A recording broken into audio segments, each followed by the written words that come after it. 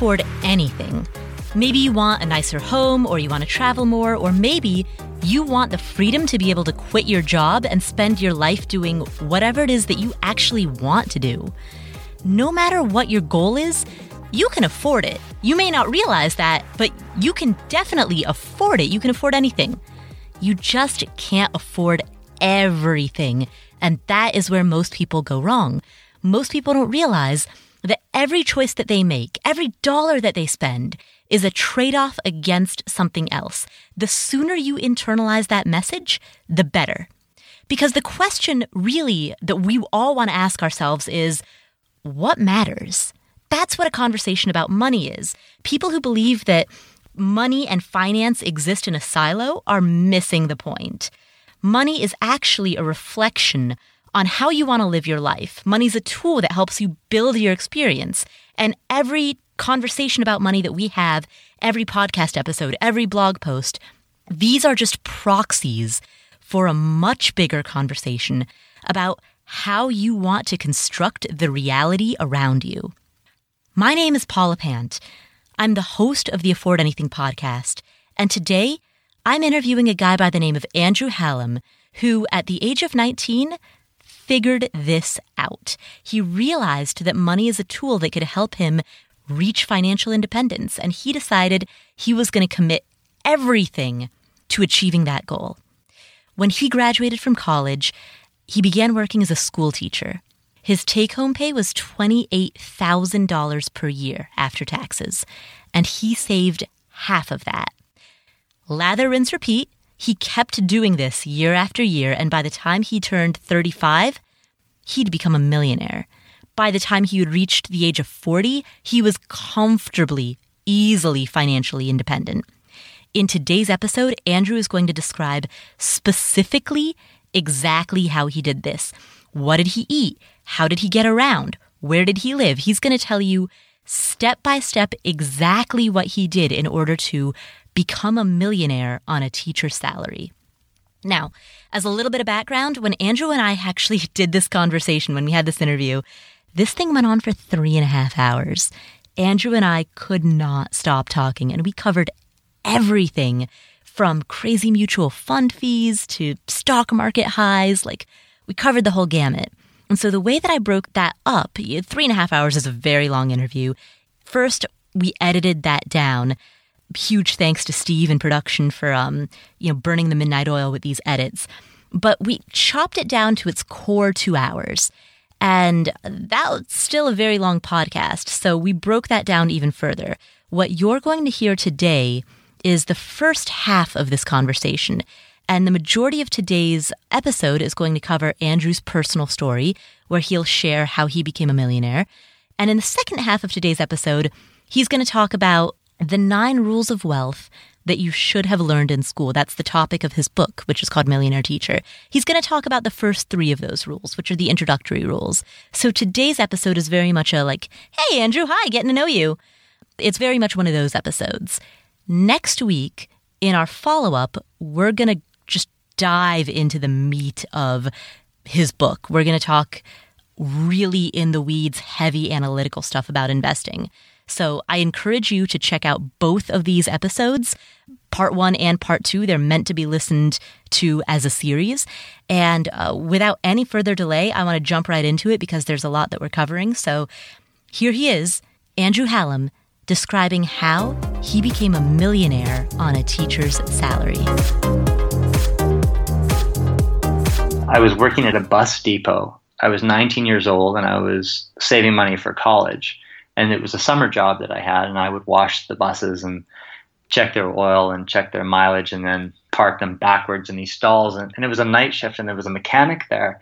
And everybody said to me, if Russ ever wants to talk to you about money, make sure you listen to him. And I thought, well, why would I listen to a mechanic about money? And this guy, Russ, was a bit of an enigma. He mostly kept to himself. And then one day he brought me into his office and he asked me, what would you do if I gave you $10,000? And I was really excited because I thought, oh man, the guy's, he likes me. He might give me some money. I thought about it. And then I said, well, I put it towards my schooling. And we became friends later, and he said to me that at the time he just said, well, okay, that answer is acceptable. And later he said, if I told him that I would buy a new car or I'd buy a stereo or I'd go on a flashy trip, he said he probably wouldn't talk to me again unless he had to. He was a bit of a strange duck, but he was the guy who inspired me to see that I could actually build wealth on a middle class salary, because he certainly had. And how did he do that? And how did you know that? He was frugal. And it's a great question you asked me too, because he wanted to actually show me. And so he took me out to his home. He took me around the neighborhood in his car. He showed me the houses that he owned. He showed me his investment portfolio. And he really wanted to make it very clear that he knew what he was talking about.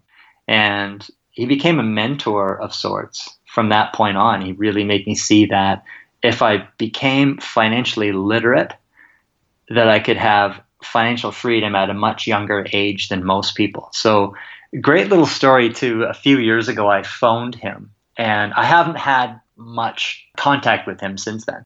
But I phoned him, and I was living in Singapore, and I was teaching high school English at an international school there.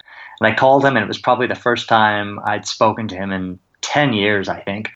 And I had just bought a bunch of wells. I had some wells built in Cambodia. So for like $150, I could build a freshwater well that would service 3 families through a really cool NGO operation that was based in Phnom Penh.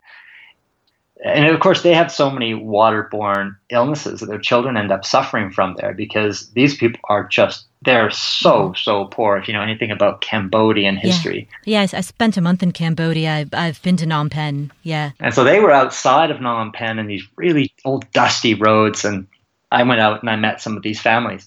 But anyway, I ended up putting money towards building a whole series of these wells. And I called up Russ and I said, Russ, there are people in Cambodia right now who have access to fresh water, and their children are drinking that fresh water, and they don't have to worry about their children getting sick and dying.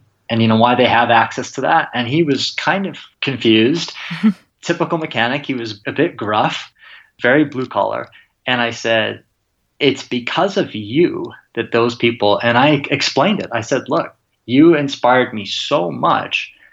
If it weren't for you, there's no way I would have had that $8,000 to donate to have those wells built. And he started crying on the phone. It was the coolest thing. Oh, wow. So you were in college when you were working for him. Yeah.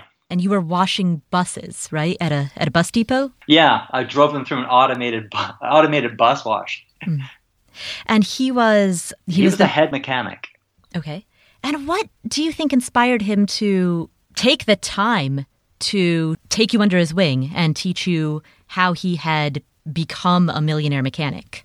You know what I think, Paula? I think deep down he was a lot like you and a lot like me, where he discovered something and he wanted to share it.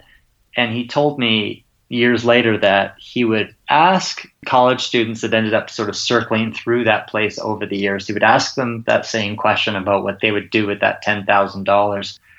And he would try to talk to them about differentiating between wants and needs. And he didn't get a lot of positive reception from that. He said there were only a few guys that took what he actually said seriously, but those who did, and I was fortunate enough to be one of those that did, he took them under his wing and he kind of mentored them on a few things, which it made all the difference. So then it sounds like meeting Russ was what kicked off your interest in developing financial literacy. Now, at this time, you were 20 years old. You were washing buses at a bus depot in order to pay for your college tuition. What happened next? You're young, you're a college student. How did your life kind of continue from there? Well, he said to me that I should really start investing at 19. And I said, Russ, I can't invest. I don't have any money. And he said, look, I've been watching you and I've been noticing that, from time to time you go to that vending machine. I said, yeah. And he said, well, think about this. Could you buy a muffin and a couple of chocolate bars from that vending machine every day if you had to? I thought about it and said, yeah, I guess I could. And he said, Think about it. That's $3.33 a day. It's about $100 a month. If you start investing $100 a month right now, you could retire as a millionaire. And so did you? I absolutely did. Really? So he showed me how compound interest worked. I didn't learn it in middle school or high school in terms of as a practical implication. In fact, I didn't learn about it at all. I don't think it was even mentioned when I was in high school. Mm-hmm. But he showed me how compound interest worked. And he said, you can end up saving far less than your friends over your lifetime and end up with twice as much money. Let me show you how. And so that whole vending machine kind of example was what kickstarted me. And so it was within a week I'd opened my first investment account and I started to invest money. And it started out with, the $100 a month. And what were you investing in at the time? I bought actively managed mutual funds. I hear that a lot from people. Those were my first investments as well. Yeah. Before I knew better. Yeah, of course, they're expensive. They have high management expense ratios, and that's exactly what I rail against in my books. Right, exactly. We've lived through it, so we know. Yeah. So take us through your story after that. You graduated from college, having gone through this financial education under the wing of Russ the mechanic. What happened next? Well, it's funny because I probably went a little bit too far. You have frugal, and then you have like crazy, ambitious, crazy. Yeah. That was me. I was on the crazy, ambitious, crazy end for a little while. Yeah, I call them the frugal weirdos. I was the frugal weirdo at the same time, and it's not something that I would end up recommending to people. Mm-hmm. But when I look back at it, it was also a fun time. And what I did have was I had a student loan, not a big one because I was always working, doing multiple jobs while I was in college. How big was your student loan? At the end, it was only $12,000. At the end, meaning at the time you graduated? Like at the time I graduated, okay. Yeah.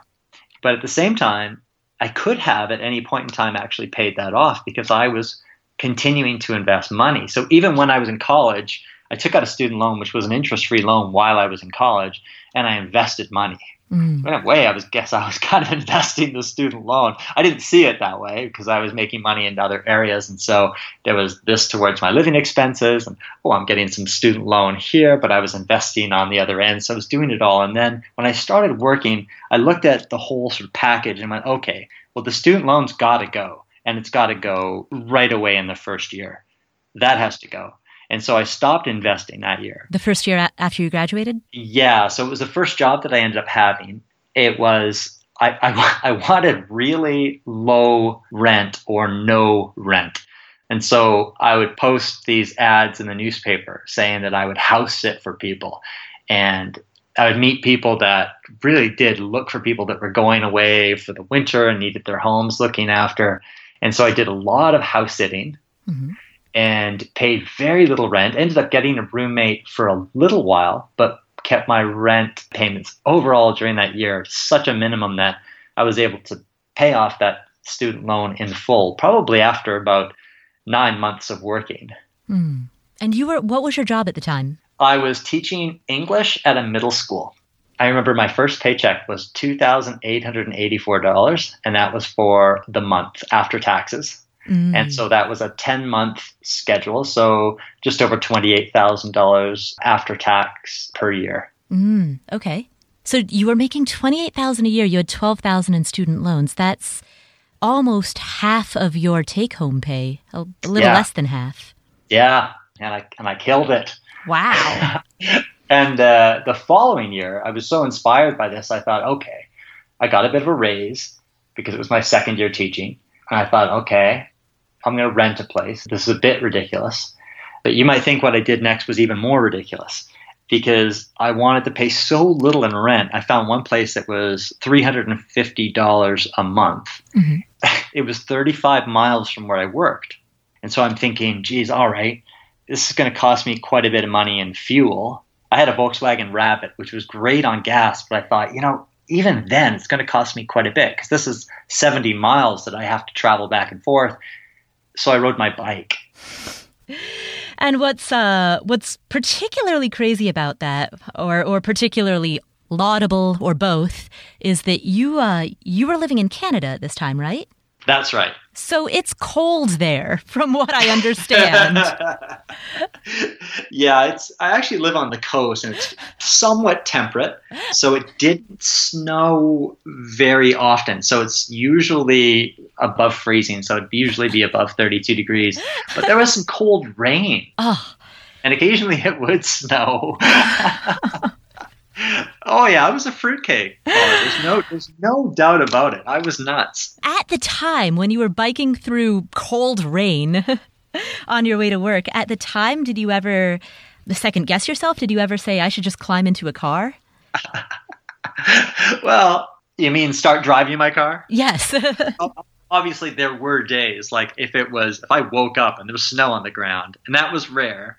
But if there was snow on the ground or if I felt kind of crummy, then yeah, I would get in the car and I would drive. But most of the time I did ride. I grew up as a bike racer. When I was in high school, I really had no interest in going to college, at least no interest in going to college right away. I wanted to try out for the Olympic team, and I wanted to turn professional and move to Europe and bike race. So the big long distance cycling thing, it's not like I was completely unfamiliar with that and with that kind of discipline. So, but what happens when you arrive at work, though? Because it's one thing to do a long distance ride in your spare time on the weekends when you can then go home and shower and relax. But how do you do this crazy long distance ride, sometimes through the rain, and then show up at work and need to look professional? I got there before anybody else did. There was a bathroom that I used just off the staff room. And after the first couple of months, one of the guys put this sign on the door that said Andrew's room. And I had little hangers there, and I had shirts that I would line up there, and I would kind of hang them there. There was a shower in there, and I would shave in there. And occasionally stuff would get done to my shaving cream. Oh, your fellow teachers would have a go at you.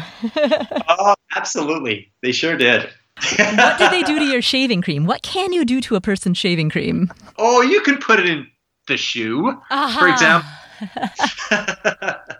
Okay, what else? With the shaving cream, it was the one thing that I remember most with that crazy thing is we used to do this fly on the wall thing where once a year we would get these into the gym, and there would be these big pieces of slabs of wood that would get fastened up onto the gym wall.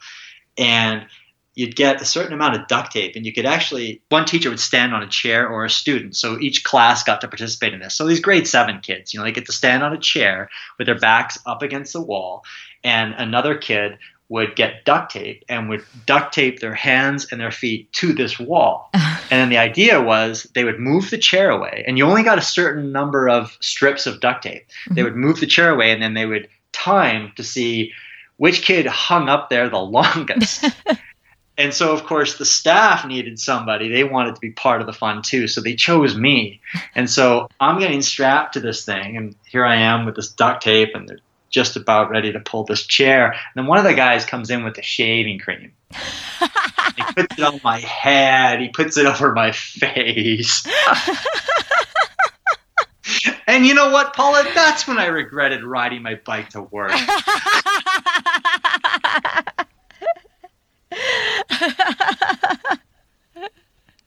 What you saved on fuel, you spent on shaving cream.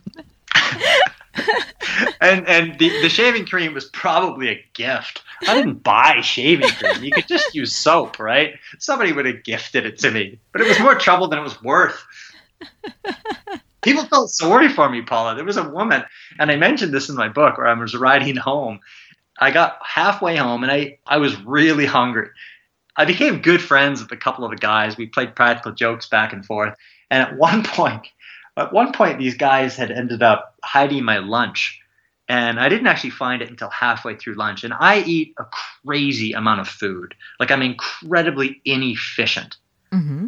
Like, if you and I ever got lost in the jungle somewhere, you just have to run away from me. I would be a liability.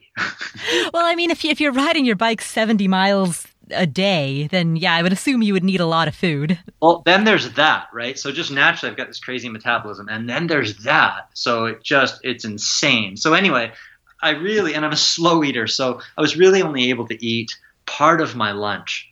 And I think the other half of it got ruined. I mean, I had this cucumber that these guys had tied to his chair. It actually sounds kind of like I'm the victim, but if they were here right now, they'd be able to defend themselves and say, you are not the victim. But anyway, I went home kind of hungry. I ended up getting partway home and stopped at this gas station. And this is the part that I mentioned in my book. I thought, gosh, I'm not going to make it. I'm going to bonk. And once you bonk, it's like you completely hit the wall. And I still have 15 miles to go. And it's just in a slog and just barely moving. So I bought a power bar. There was a woman at the gas station. She was fueling up her Mazda Miata. And she worked with me at school. And we happened to see each other at the same time. And she just looked so concerned. And she was such a nice woman, and she was so concerned. And she said, Andrew, I've really been thinking that we should start a collection for you at the school. Oh. And at this point, this was my second year there. I was debt-free.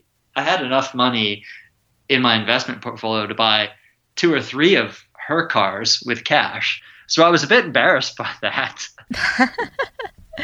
I would take that as a badge of honor. I would take that as a compliment. She ended up reading that book later too, and she remembered that. She laughed. She thought that was so funny. She said, "I had no idea." You also mentioned, speaking of how much you eat, you also mentioned in your book that most of your meals were pasta and potatoes because those are cheap starches, and then you would pick your own clams in order to get protein. Paulie, what do you call those crazy people again? Frugal weirdos. Yeah, frugal weirdos. I did a lot of that where I was looking for stuff. And I was definitely a healthy eater, so I was into getting vegetables. So that was one thing. I did have salads. Mm-hmm. I had salads most nights. But to keep that bill down, I was getting clams from the beach. And so, they were free. There was an old guy named Oscar, and he and I would go out there with a bucket, and he'd turn them into delicacies, and I would just toss my clams in with a bunch of pasta or baked potatoes, and I would have clams and pasta or clams and potatoes. And it definitely kept the frugal weirdo's costs down a lot so that the frugal weirdo could invest his money. But there's not a lot of meat in clams. You would really need a lot of those. Yeah, we had a lot of those. Wow. We would get bucket loads. It was a great place. Actually, you've probably had oysters from that particular area.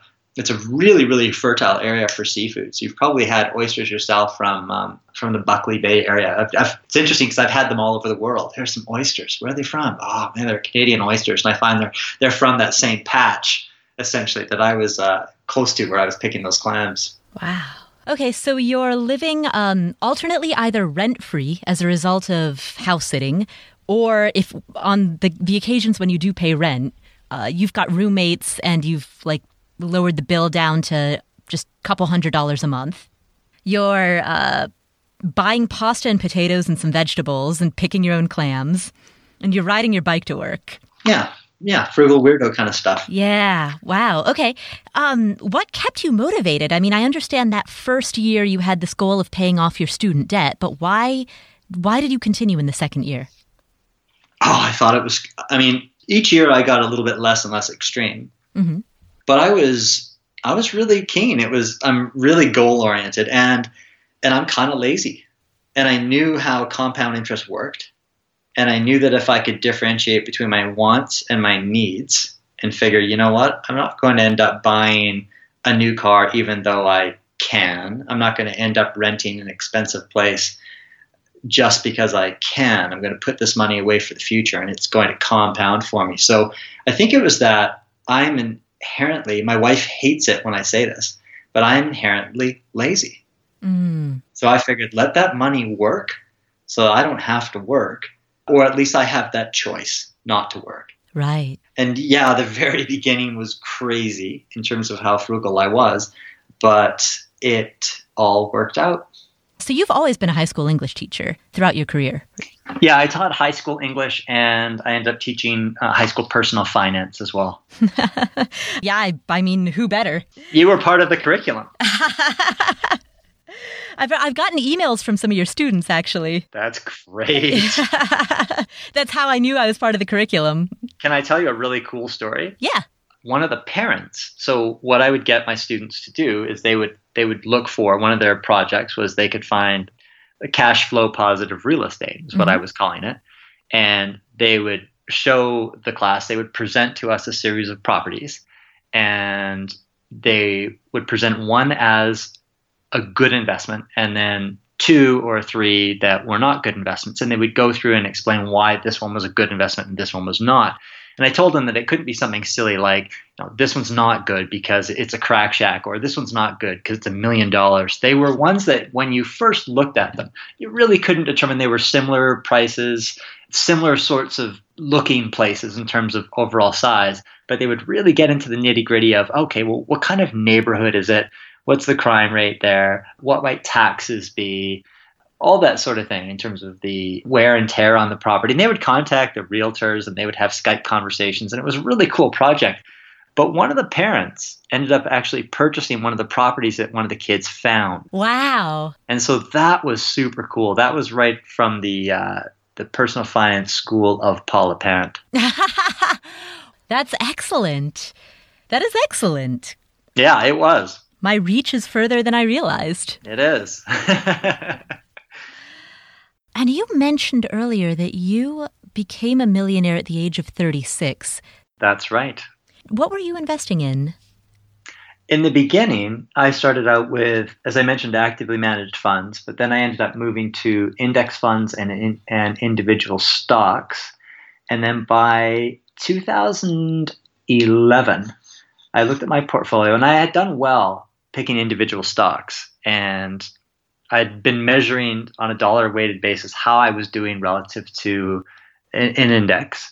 And I was doing better than I would have been doing with an index. But I owned indexes and individual stocks. But what I was doing was I was continuing to read more and more about investing. So by the time I was in my mid-30s, I'd read about 400 books on personal finance and investing money. And there were a lot of common denominators there. And much of that ended up being the foundation for the book that I ended up writing. But the one thing that struck me was that you do end up getting the odd person who ends up beating the market, or the odd mutual fund that ends up beating the market. But invariably, the market comes back typically to beat them. There's a process called reversion to the mean. Reversion to the mean. There's a guy named Bill Miller, and he had a mutual fund called the Legg Mason Value Trust, and it had beaten the S&P 500 for 15 years in a row. And I remember journalist Andy Serwer said that this was the greatest mutual fund manager of that particular generation. He ended up getting walloped during 2008, 2009. He lost so much more than the market did. And he didn't do much better the year after that or the year after that. I looked at this and it was tough to do because I had to put my ego aside. But I thought, I asked myself the question, Andrew, do you think you're smarter than Bill Miller? And there's no way. I mean, I had done well with individual stocks for, let's say, a dozen years, but that's nothing. That's a blip in terms of an investment lifetime. Bill Miller had done well for longer than that and then got absolutely walloped. And if you look at his fund now, from the very beginning until today, it has underperformed the market over the length of that fund, even though within the middle there, it had that stretch of 15 years of outperformance. And so I thought, I'm not smarter than Bill Miller. And there were other examples of people that they'd beaten the index for a while until they didn't.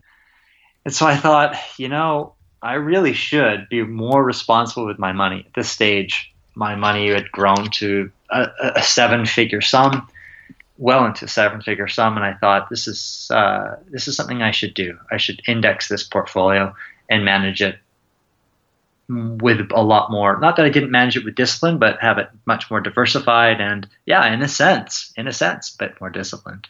It sounds to me like you were on a hot streak with the individual stocks that you chose, but you realized that you were experiencing statistical variance. Exactly. And you realized that you shouldn't assume that you're a genius just because you happen to be experiencing the positive end of statistical variance. Exactly. And it's not like I ended up buying a stock that gained 2,000 or 3,000 percentage points. And when I worked it out, I'd outperformed the S&P 500 by something like 2% per year on average over about a dozen years. That's a big deal over a 12-year period. But at the same time, 12 years is a blip. Right. And plus, it's when you frame it in terms of risk-adjusted return. Yeah, exactly. As I said, too, it did have a bond component to the portfolio. I did have some index funds, but I had $700,000 worth of individual stocks. So I had $700,000 in individual stocks. I had some index funds, stock market index funds, and I had a bond market index. So yeah, it had diversification, but really with $700,000 of individual stocks, it was probably better to diversify that money, and so I did. So how did you do that? One day, I woke up and I did it all at once. I sold everything. Wow. Allocated it, and it was a gut-wrenching thing, but I decided it was kind of like ripping a Band-Aid off.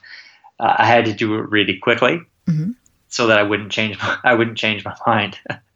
Wow.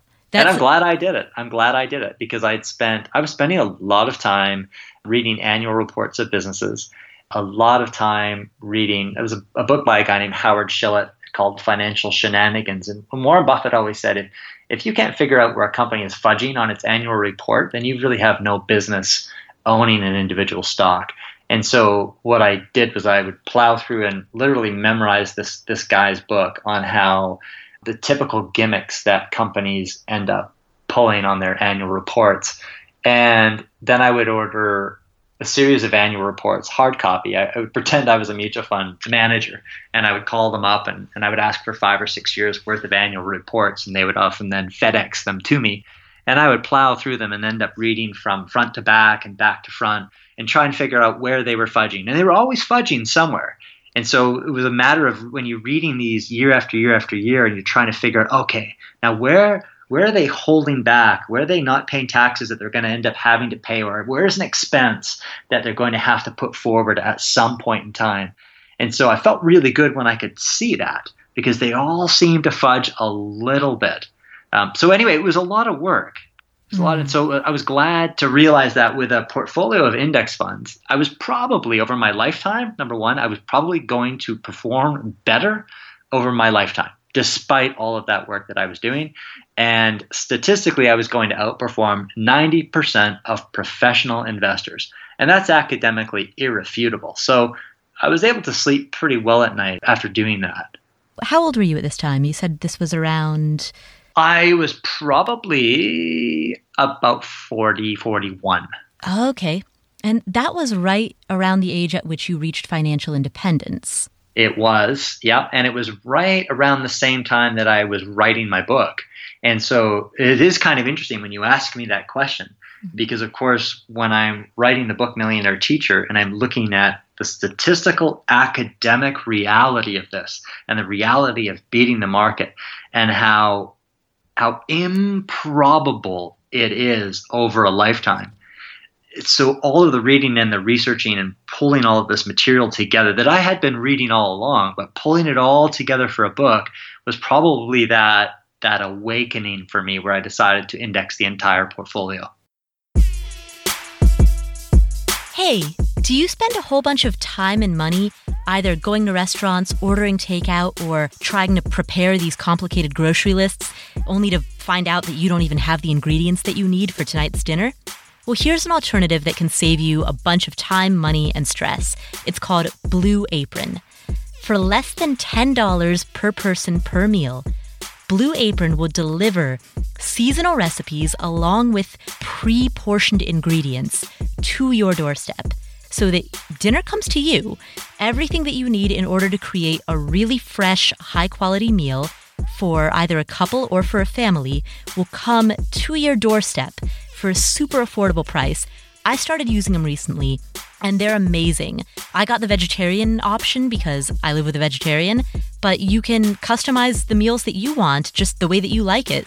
Some options that are coming up in the future include spicy shrimp and Korean rice cakes. That's coming up on the menu. They've got mushroom and chipotle pepper enchiladas. I mean, you can look through the menu and pick out the meals that you want, and they will deliver everything right to your doorstep. I'm really glad that they've become a new partner to the Afford Anything podcast, and you can check them out for free. Check out this week's menu and get your first 3 meals free with free shipping by going to blueapron.com/afford. That's blueapron.com/afford. You will love how good it feels, how good it tastes, how much time and hassle and energy you'll save. So check it out. That's blueapron.com/afford. AFFORD.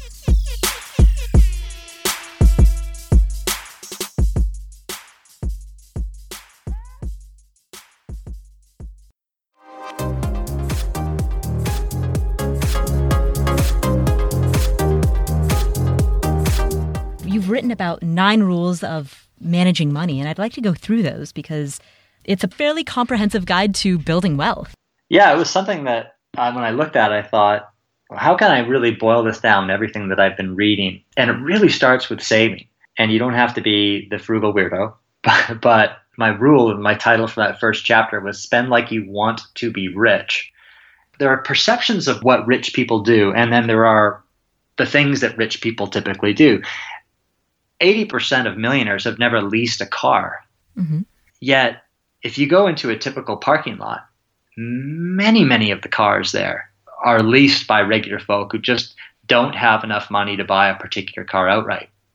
And so the idea of, you know what, most millionaire or $1 million homes are not owned by millionaires, and most millionaires do not own $1 million homes. And so that's another thing that is kind of counterculture to our belief system. We think that rich people are those that are driving really flashy cars and that they're always living on those mansions on the hill. Right. And the best thing to do is to try to mentor yourself after the rich, because they got there for a reason. And most $1 million homes, according to Thomas Stanley, who studied wealth from wealthy people from 1973 until his untimely death last year, they're just owned by people with really big salaries and really big mortgages. Not that there aren't rich people that own those homes, but by and large, most millionaires own homes that are worth far less than $1 million. I did notice that when I was reading your book, that I thought was one of the really interesting statistics that came out of that chapter was that most millionaires own homes that are worth less than $1 million. And also, there's one in here, the average decamillionaire, meaning a person who has a net worth of more than $10 million, paid $41,997 for their latest car, for their current car. Isn't that incredible? Yeah, that is really interesting. Yeah, and that data itself is probably 7 or 8 years old. So I did index that to inflation for my latest book and suggested, let's say $52,000. But okay, so they spent $41,000 in $2010. There you go. But and I'm sure if you were to do it today, it would probably be something like 52 or 53,000. But if you look at what was the most common car most recently purchased by millionaires, it's a Toyota. Mm. Toyotas are very reliable. Yeah, it's one thing I thought about, Paula, when I was in Singapore, I was there during the financial crisis, and I read something in the newspaper about all of the Ferraris that were brought back. And I thought, if they really owned those cars, they wouldn't be bringing them back. Right. Okay, but let's move past that because, my audience, the people who are this deep into a conversation, the people who listen to personal finance podcasts and go this deep into these types of conversations, the listeners here know the basics. We'll go through all the 9 rules, but I want to go deep into some of the investing rules that you had that we will get to later in it, because I think that our listeners could get a lot out of some of the meat that you've got packed in the latter half of this book. So rule 2, use the greatest investment ally you have. What's our greatest investment ally? That's time and compound interest. Mm. So if you start early, and you're never going to be younger than you are right now, so it doesn't matter how old you are, but if you start early. Oh, I plan on being younger than I am right now. Yeah, it's not going to work, Paula. You gotta figure out a name for people like you then, if that's the case, right? Time machine wannabes. Benjamin Button. Yeah, Benjamin Button. Yeah. But the idea that you can actually end up saving less than other people, but ending up with more money because you start earlier and you allow compound interest to work its magic. So that's something that it is so powerful. All right. Rule 3, small percentages pack a big punch. The beautiful thing about the United States is that you have the greatest financial service firm in the world. You guys have Vanguard, which is run much like a non-profit firm. It's actually kind of like a co-op. Like anyone who invests in the Vanguard index fund owns or is a part owner of the company. Yeah. It's really, really cool that way.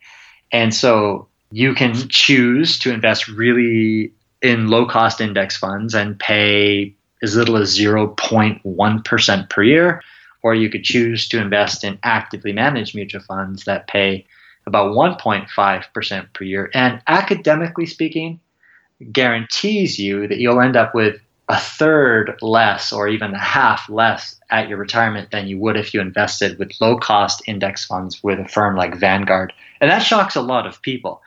They say, I choose these funds and I'll end up with at least a third more money at my retirement date than if I go with what is typically sold by the average financial advisor. So the average financial advisor will sell you the more expensive products. Now, why is that? So let's say that a given fund has an expense ratio of, we'll just pick 1%. How is it that if you were to go into an actively managed fund with a 1% expense ratio, you would end up having such a dramatically different output at the end of a 40-year term? Is that all because of compounding interest, or is there more at play? It does have to do with compounding interest. And if you go to moneychimp.com, an online financial calculator, which will allow you to compound money over time, and you plug in two interest rates, plug in 8% and do, what would $100, what would sort of, $5,000 a year grow for 30 years at 8%, and then plug in 9, so just change it by 1. And you'll be shocked to see what kind of a difference that makes. And one thing that a lot of people end up saying to me is if they're in their 40s or their 50s, they say, well, okay, but I'm in my 50s. And so I only have, let's say, 15 more years to work. And so, okay, so I've just figured out I've got these expensive mutual funds, but I might as well stick with them, right? I mean, I'm only 15 years from my retirement. And I say, no. Your investments last as long as you do. Right. So your investments aren't meant to be something that you cash in on the day you retire. Your investments are the thing from which you are drawing perpetual income from until you draw your last breath. So someone who's 50 years old feasibly could have money in the markets for 40 years or longer. So now once you start playing with that 1% difference, so looking at an 8% return versus a 9% return, it makes a massive difference over time. Right, exactly. You're not going to put all of your money into cash on the day that you retire or on the day that you turn 65. It's funny how people think that, though. Exactly.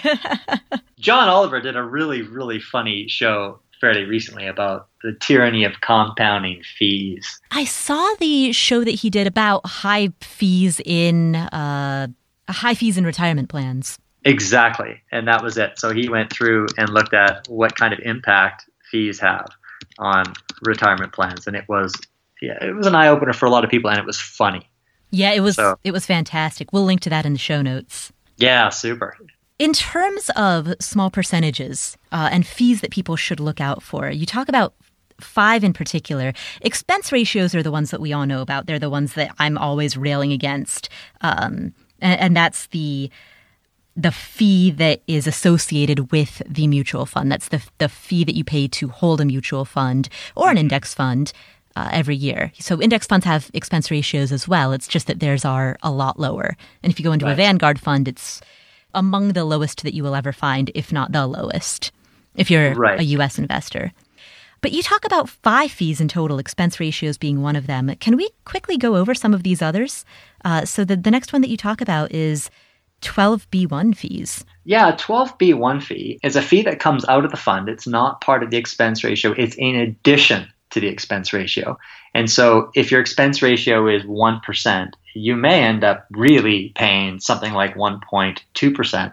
You may end up paying 0.2% per year for a 12B1 fee.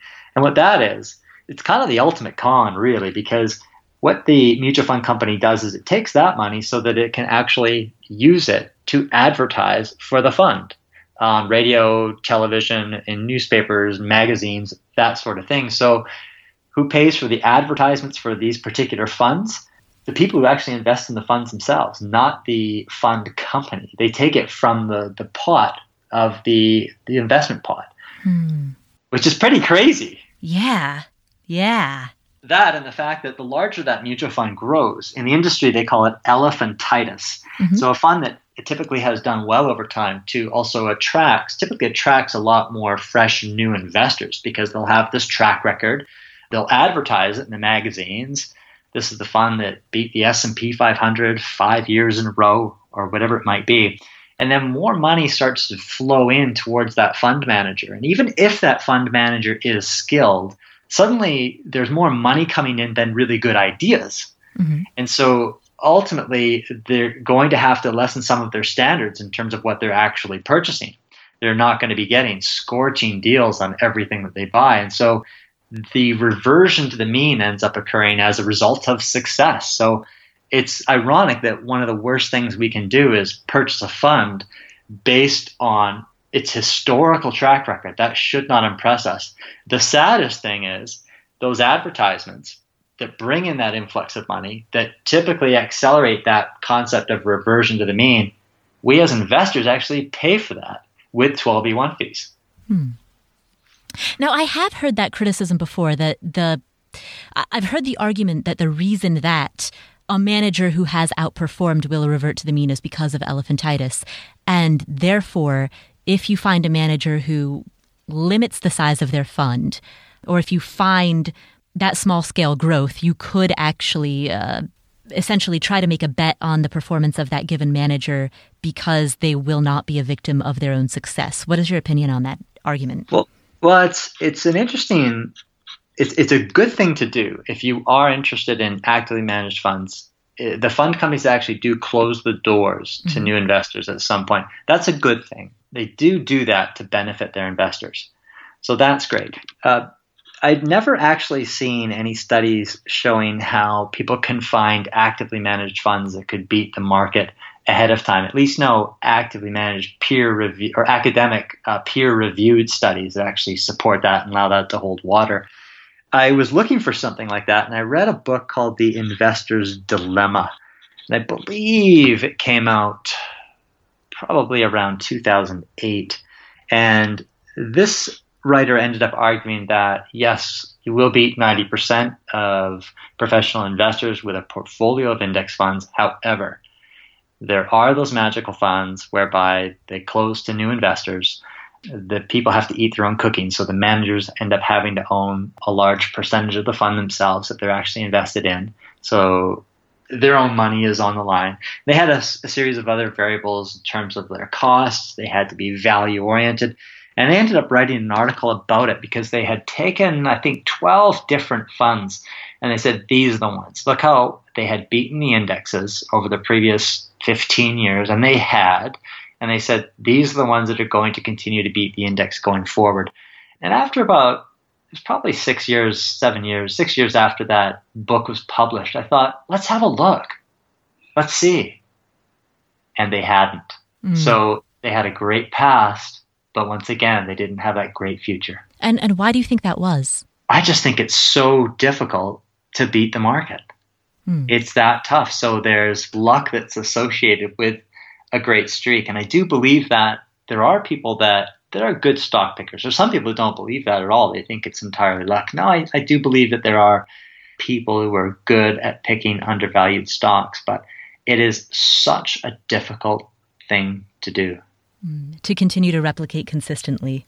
Exactly. Right. So even if you are a fund manager who does close the doors to your fund, and therefore you are not at risk of elephantitis, you still are at risk of your own judgment, the shortcomings of your own human judgment. Absolutely. Let's talk about the other three types of funds. So the other three types of fund expenses that drag down the performance of actively managed funds. So we've covered expense ratios, we've covered 12b1 fees, and then trading costs. Yeah, people don't know about trading costs. Sometimes in some countries, what they'll do is they'll have an expense ratio, and then they'll have something called a TER, which is a total expense ratio. When you see your expense ratio, what it doesn't actually include are the trading costs that the fund manager will incur through the buying and selling of the stocks. And so when they buy and sell stocks, they don't get to buy Coca-Cola one day and sell Coca-Cola the next day for free. Mm-hmm. They have to pay a commission to a brokerage house. And so when an actively managed fund has a degree of turnover, they're buying and selling, it does cost the firm money. And then once again, where do they actually get that money? Well, they take it from the investment pool. So the investors pay trading costs as well. So the actual fees you pay are always higher than the expense ratio that's posted. Right, exactly. So even if I'm not paying $10 to E-Trade or Scottrade to buy the fund, even if I am able to make a fee-free trade, there are still those fees that I'm not seeing. Exactly. Mm-hmm. And so most mutual funds have something close to a 100% turnover, which means that at the end of a 12-month period, they've traded 100% of their actual stocks. And some they've still owned at the end of that 12-month period, but others they've traded 2 or 3 different times. So a 100% turnover really just means that they've, in theory, traded every single share. And so there's a brokerage cost that's associated with that, and the investors pay that. Wow. And if you're trading within less than a year of buying the stock, that is subject to short-term capital gains. Correct. Tax, which is significantly more expensive than long-term capital gains. Exactly. Now, what's really cool is when you go to Morningstar and you can look at a particular fund. And so in my book, what I did was I was explaining this. And I said, let's assume that, anyone who's a big saver, you're a big saver, I'm a big saver, we're doing more than just filling out our IRAs. We're doing more than just maximizing the amount of money that we could theoretically put into a 401k. We're investing beyond that. So we're investing in taxable accounts, right? Mm-hmm. And most mutual fund money is actually the vast majority is in taxable accounts because we have a lot of people with far more money, disposable money to put into, or investable money, far more money than what they would normally be just allotting into their IRAs, for example. And the short-term capital gain kick is exactly what happens, Paula, when the stock within the fund incurs a profit. Somebody gets that tax bill, and it's not going to be Fidelity. It's going to be you as the investor. So what Morningstar does is they actually you can actually see what the performance is on any given fund, but you can see the after-tax performance as well, which I really like. And so in the book, I wrote about the Fidelity Contra Fund, which has done very, very well on a pre-tax level. It's been a strong fund. And over the past 3 years, it's outperformed the S&P 500 by something like 0.8% per year, maybe even about 1% per year over the past 3 years. But its after-tax performance is lower than a Vanguard S&P 500 index for that exact reason. The portfolio has turnover, and that turnover, that fund manager is actually quite disciplined. The turnover is only 35% over the past 3 years, so 35% per year over the past 3 years. But still, it underperforms the index fund by almost a full percentage point, even though its pre-tax gain was about a percentage point per year higher than the index. What if you held an actively managed fund? Not that I think that anybody should, but theoretically, if a person held an actively managed fund in a Roth account, how would that affect taxes? Would they not have to pay the short-term capital gains tax on the turnover within the fund? They would not. So in that case, they'd be better off. Not better off with an actively managed fund, of course, because they still have a higher expense ratio. They still have often the 12b1 fees and the trading fees, but they don't have to deal with that taxable liability if it's in a tax-deferred account like a Roth. Okay, so that's at least one of 5 different types of fees that they are exempt from. Right. And only in a tax-deferred account. And so that leads us to the fifth and final example, sales commissions. I can't believe these still exist, to be quite honest. Loads. Oh, they exist. That's shocking to me. It seems like it should have gone the way of the typewriter. It's funny. There's talking about things going the way of the typewriter. I wrote a story fairly recently about index funds, and not all index funds are necessarily created equal. With Vanguard, yes, but there are firms that will sell index funds that are that actually carry fairly high expense ratios. So like above 1% for an index fund. And one of the firms I was looking at actually has a 4% upfront sales commission to buy this index fund with more than a 1% management expense ratio associated with it. And I thought, who would buy this? Wow. Okay, so what is their justification? I mean, what is their argument for why you should buy it? I haven't asked them, but I think they're just trying to see. I think Wall Street will sell what Wall Street can sell. Mm-hmm. So they put something out, they make it really silly. They put out like a $15 Kit Kat just to see who's going to buy it. Mm. And invariably somebody somewhere is going to buy that $15 Kit Kat, and they're going to say, thank you very much. Gotcha. A lot of this is the result of just financial illiteracy. Absolutely. If you have, and I've seen this just from conversations that I've had with friends, if you've got somebody in an expensive suit with sitting at a mahogany desk with a marble foyer telling you that XYZ fund is where to put your money, then if you don't know any better, you're going to believe that person because you haven't developed the judgment to be able to make decisions for yourself or make more critical decisions. That's exactly right. Okay, so small percentages pack big punches. They sure do.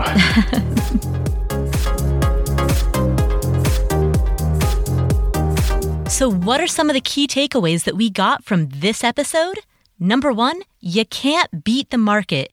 Andrew had $700,000 in individual stocks, and he was beating the market over the course of a dozen years. He was outperforming the S&P 500 by about 2 percentage points, and yet he had, fortunately, the wisdom to know that he wasn't smarter than the smartest guys on Wall Street.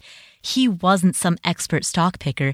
He was just having a lucky streak. If you listen to an earlier episode where we interviewed former professional poker player Billy Murphy, you learned about the concept of variance. This is a concept that poker players and anybody who studies statistical probability or game theory is familiar with. Andrew, fortunately, had the wisdom to realize that he was on the upside of variance. He was experiencing the joy of when it's going right, and he got out. He realized you cannot consistently beat the market over the long term, so don't try.